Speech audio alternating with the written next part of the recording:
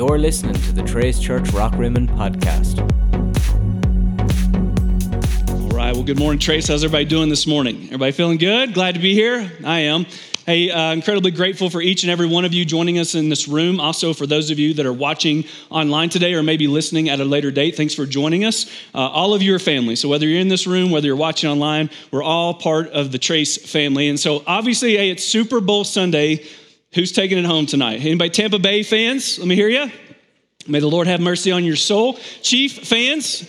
All right. Well, we'll see what happens. Hey, really quick, if you are new here, if you're not in a hurry today, it would be an honor to me just to get to meet you more personally. And so I'm going to be out at Next Steps. And so before you take off today, again, if you're not in a hurry, come out and just say hi, and I would really appreciate that. Well, last week we kicked off this new 3-week series called Made for More, and we began with this question.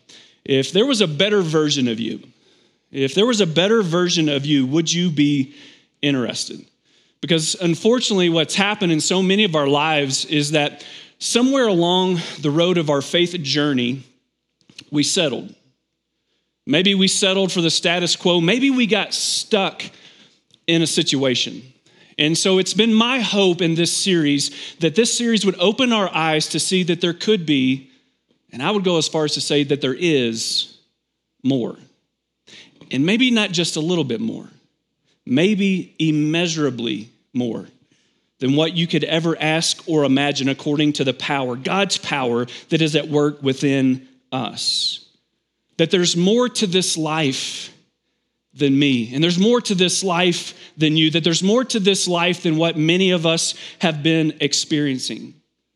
And I believe that if we will put some intentional steps in place, all of us today can step towards the more that you were created for.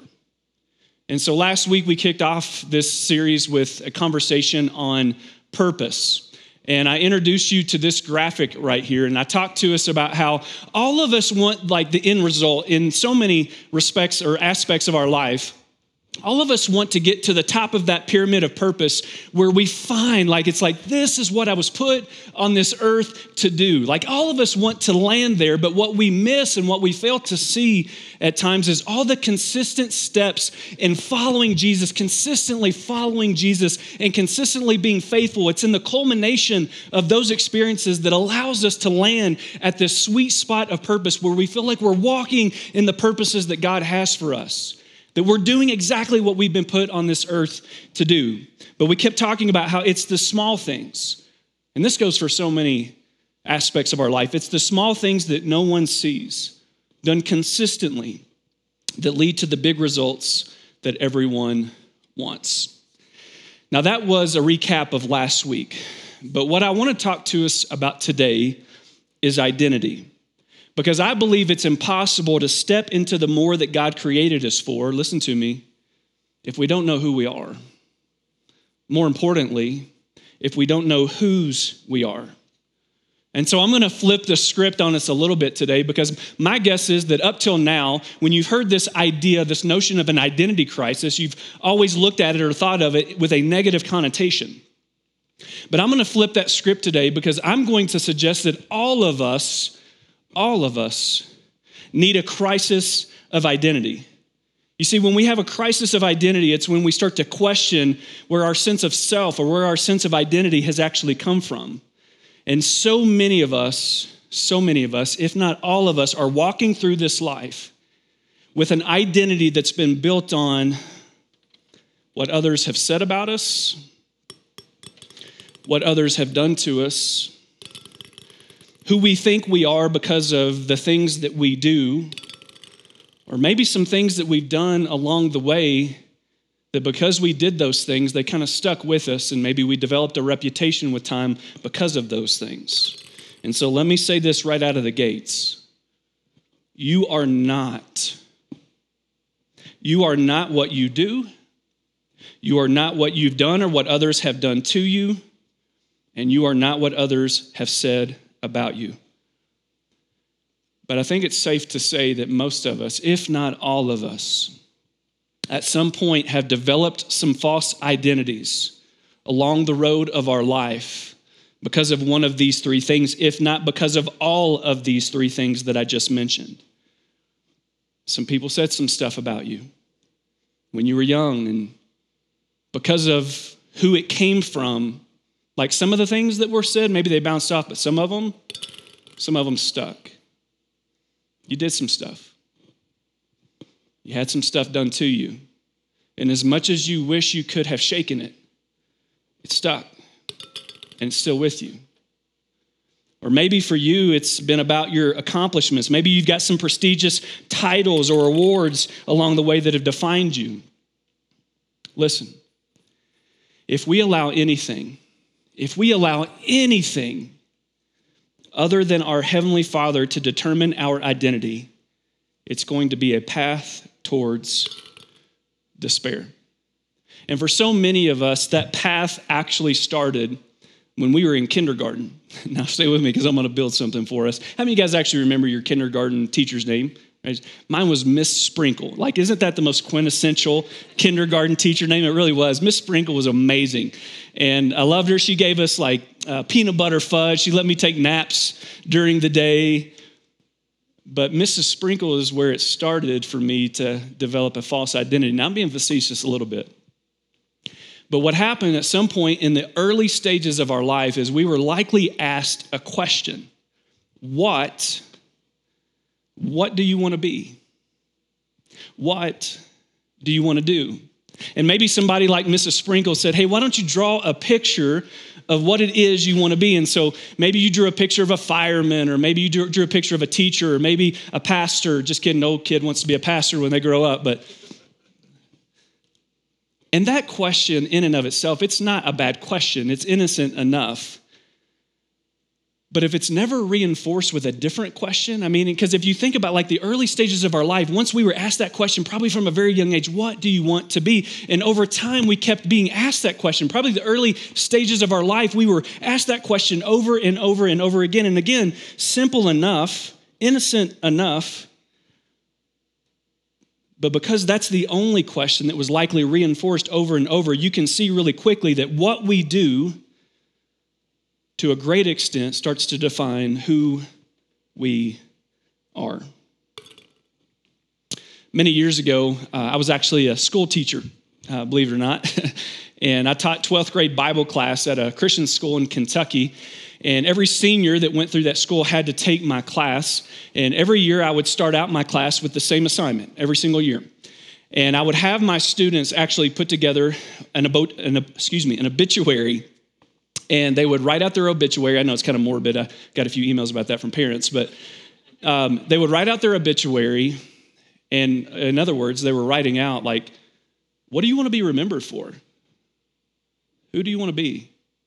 And so they would write this out, and I would allow, some students to get up and they would share it in front of the class. But then every one of my students would actually tape those obituaries around my classroom, and they would remain there for the rest of the year because I wanted to remind them that after a long season of their younger life being asked over and over again, hey, what are you going to do? What are you going to be?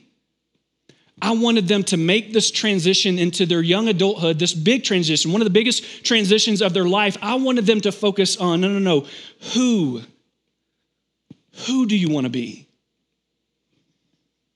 And if you're college age or high school in here right now, I would encourage you to write this statement down. Listen to me. Before you figure out what you're going to do, you need to figure out who you're going to be. And before you figure out who you're going to be, you need to figure out who you are. Because when the what starts to become more important than the who, then we'll start to find our identity in what we do. I feel like I've been reading too many Dr. Seuss books, but let me say it again. When the what becomes more important than the who, we start to find our identity in what we do. I'm a pastor, right? I'm a politician. I'm a doctor. I'm a nurse.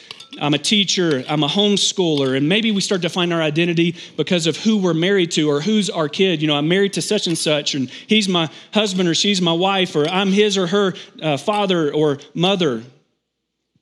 And we start to find our identity in either what we do or maybe what others do that are connected to us. And again, not a bad thing for those things to be associated to you, right? I mean, there's nothing wrong with being associated with those things, but listen to me. If who you are depends on what you do, your identity becomes dangerously fragile because all of those things that I just mentioned, they can be taken away. All of those things that I just mentioned, you could potentially fail at. And so if you connect something that you do to who you are, what happens when you don't achieve what you think you should achieve or what others expect of you, you start to consider yourself a failure and you start to take identity out of those things and associate them to your life. But listen, what you do was never supposed to be associated with who you are. This is why so many people, I mean, you can look at all these different kids that have grown up that were like sports were pushed on them. Andre Agassi is a perfect example. You should read his autobiography that talks about how hard his dad pushed tennis on him. And he won the most prestigious awards when it comes to tennis. And if you read his autobiography, he'll tell you, I hated it. Because I started to attach my self-worth to what I did.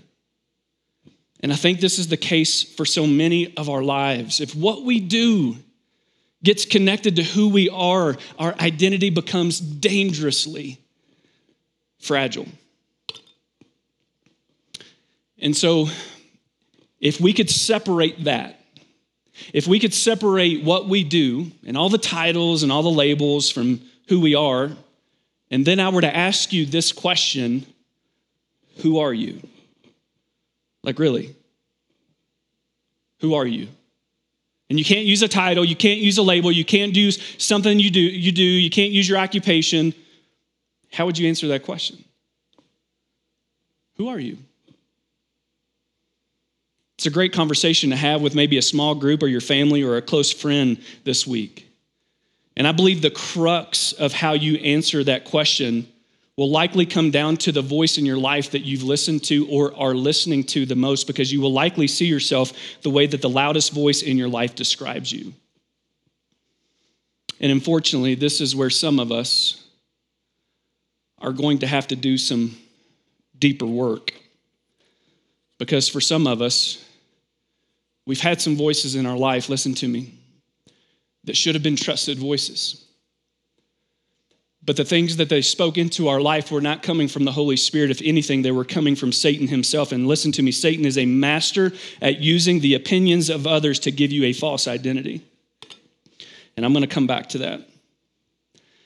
Now, for some of you, I'm going to address this because it's probably happening. You've been in church long enough to know, it's like, Aaron, I know where you're going with this. You know, we're all children of God, and that's where we're supposed to find our identity. And it's like, I know where you're going. I've heard messages on identity before. And if that's you, listen to me. First, I would say, slow your roll. I'm not there yet. But the second thing I would say is, you're wrong.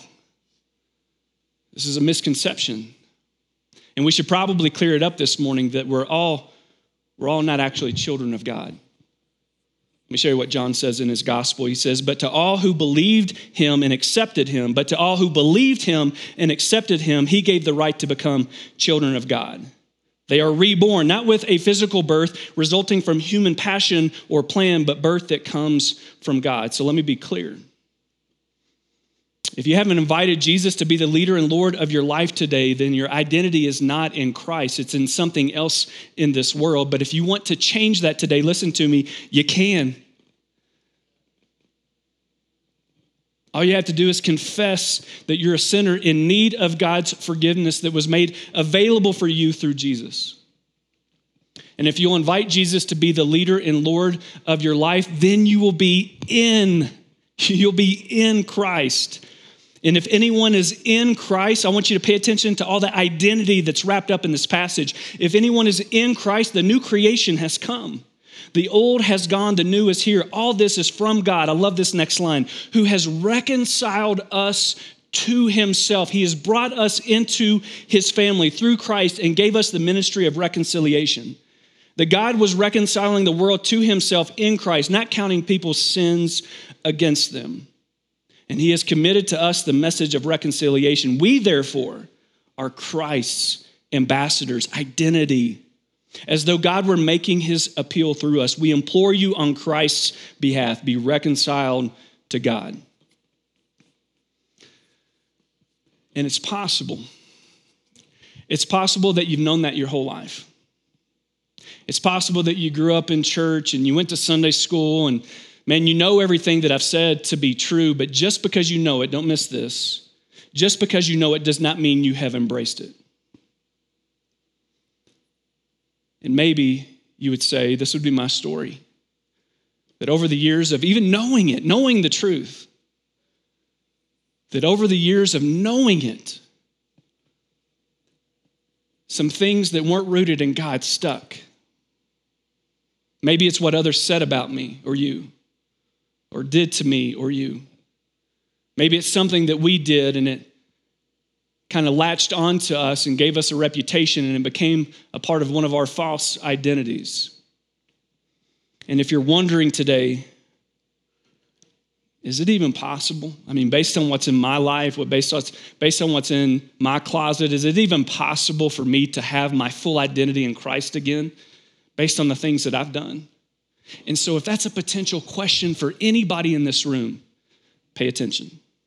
Because by his divine power, God has given us everything we need. By his divine power, God has given you everything that you need for living a godly life. We have received all of this by coming to know him. The one, here's that line again, the one who called us to himself by means of his marvelous glory and excellence. And because of his glory and excellence, he has given us great and precious promises. Don't miss it, stay tuned. These are the promises that enable you to share in his divine nature and escape the world's corruption caused by human desires. If you are in Christ, God has called you to himself, and you are a son or a daughter of the Most High God, and it's his voice and only his voice. I cannot say this more definitively and passionately. It is his voice and only his voice that gets the claim, the authority of assigning you identity. Can I say it again? It's his voice and only his voice, no one else's, that gets the authority of assigning you identity. And one of the greatest parts of your identity is the fact that you were worth dying for. And it's because of this that God wants to uproot every false identity that has ever been suggested to you, because that's all it could have been. No matter what's been done to you, said to you by others, even the most trusted voices in your life, listen to me, they can only suggest who you are. They don't have the authority to assign to you identity. You are not what others have suggested you are.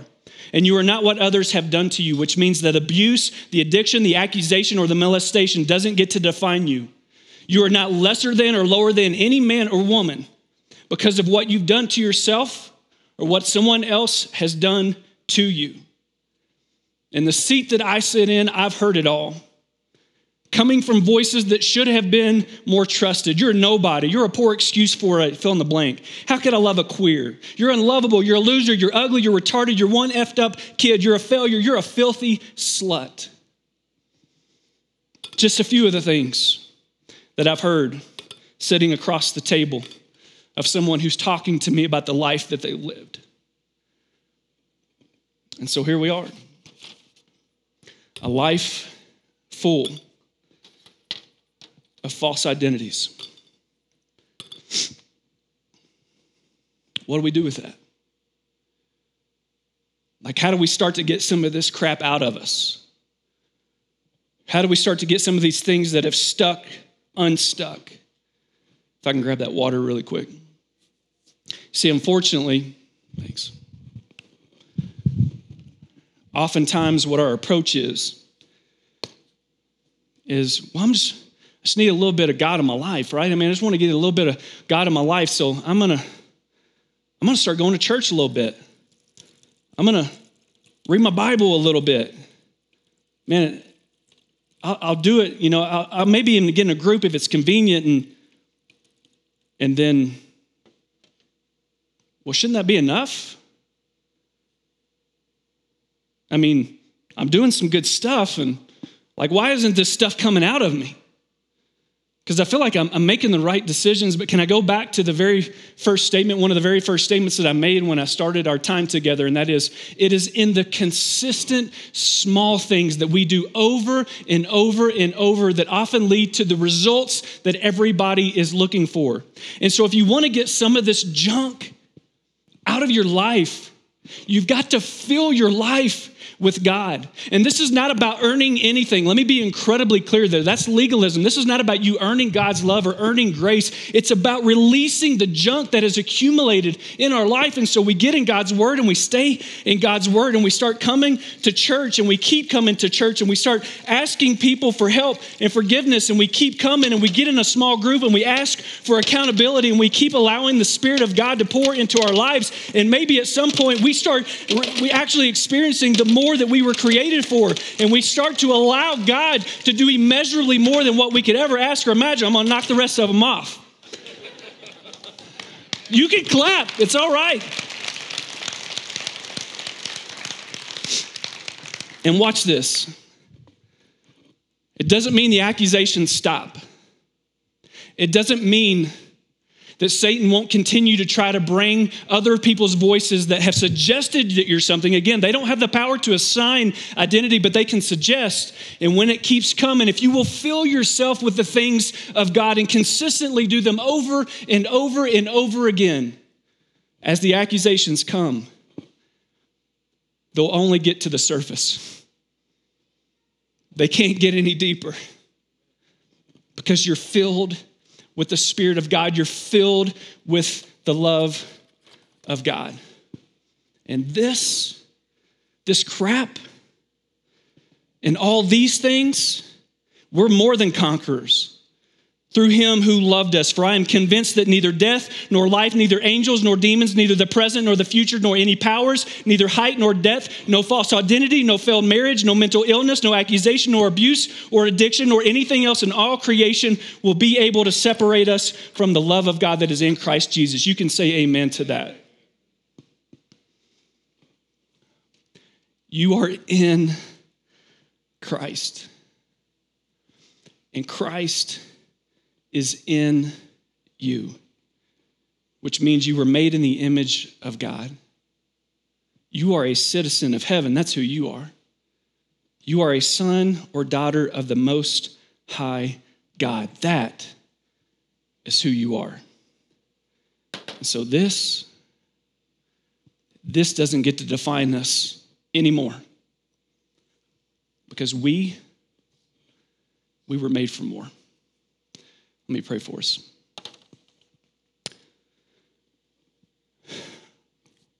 Father, thank you for who you are. Thank you for being a God who doesn't give up on us. Thank you for being a God who wants to fill us over and over again with your love. And God, I know that there's going to be some work that needs to be done today because even though this sermon may feel like an inspirational sermon, may be an encouraging sermon, God, I know that there's going to have to be some deeper conversations that happen with some of the people in this room because some of those things they've stuck. And in order to get them unstuck, we need some help. And so, God, I have no doubt that you work through your Spirit, but you also work through your people.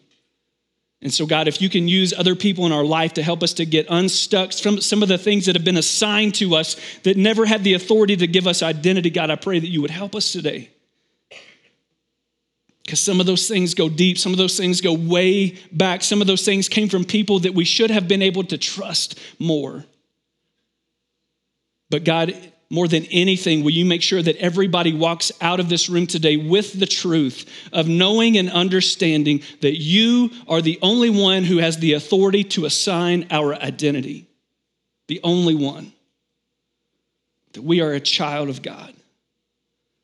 That we are able to walk in abundant life. That he that is in us is greater than he that is in the world. That no power that stands against us will prosper if we have the Spirit inside of us. So, Father, I pray that you would remind us of these truths today and help us to begin to walk in deeper, more meaningful purpose because we know who we are, and more importantly, we know whose we are. I pray this in Christ's name. Amen.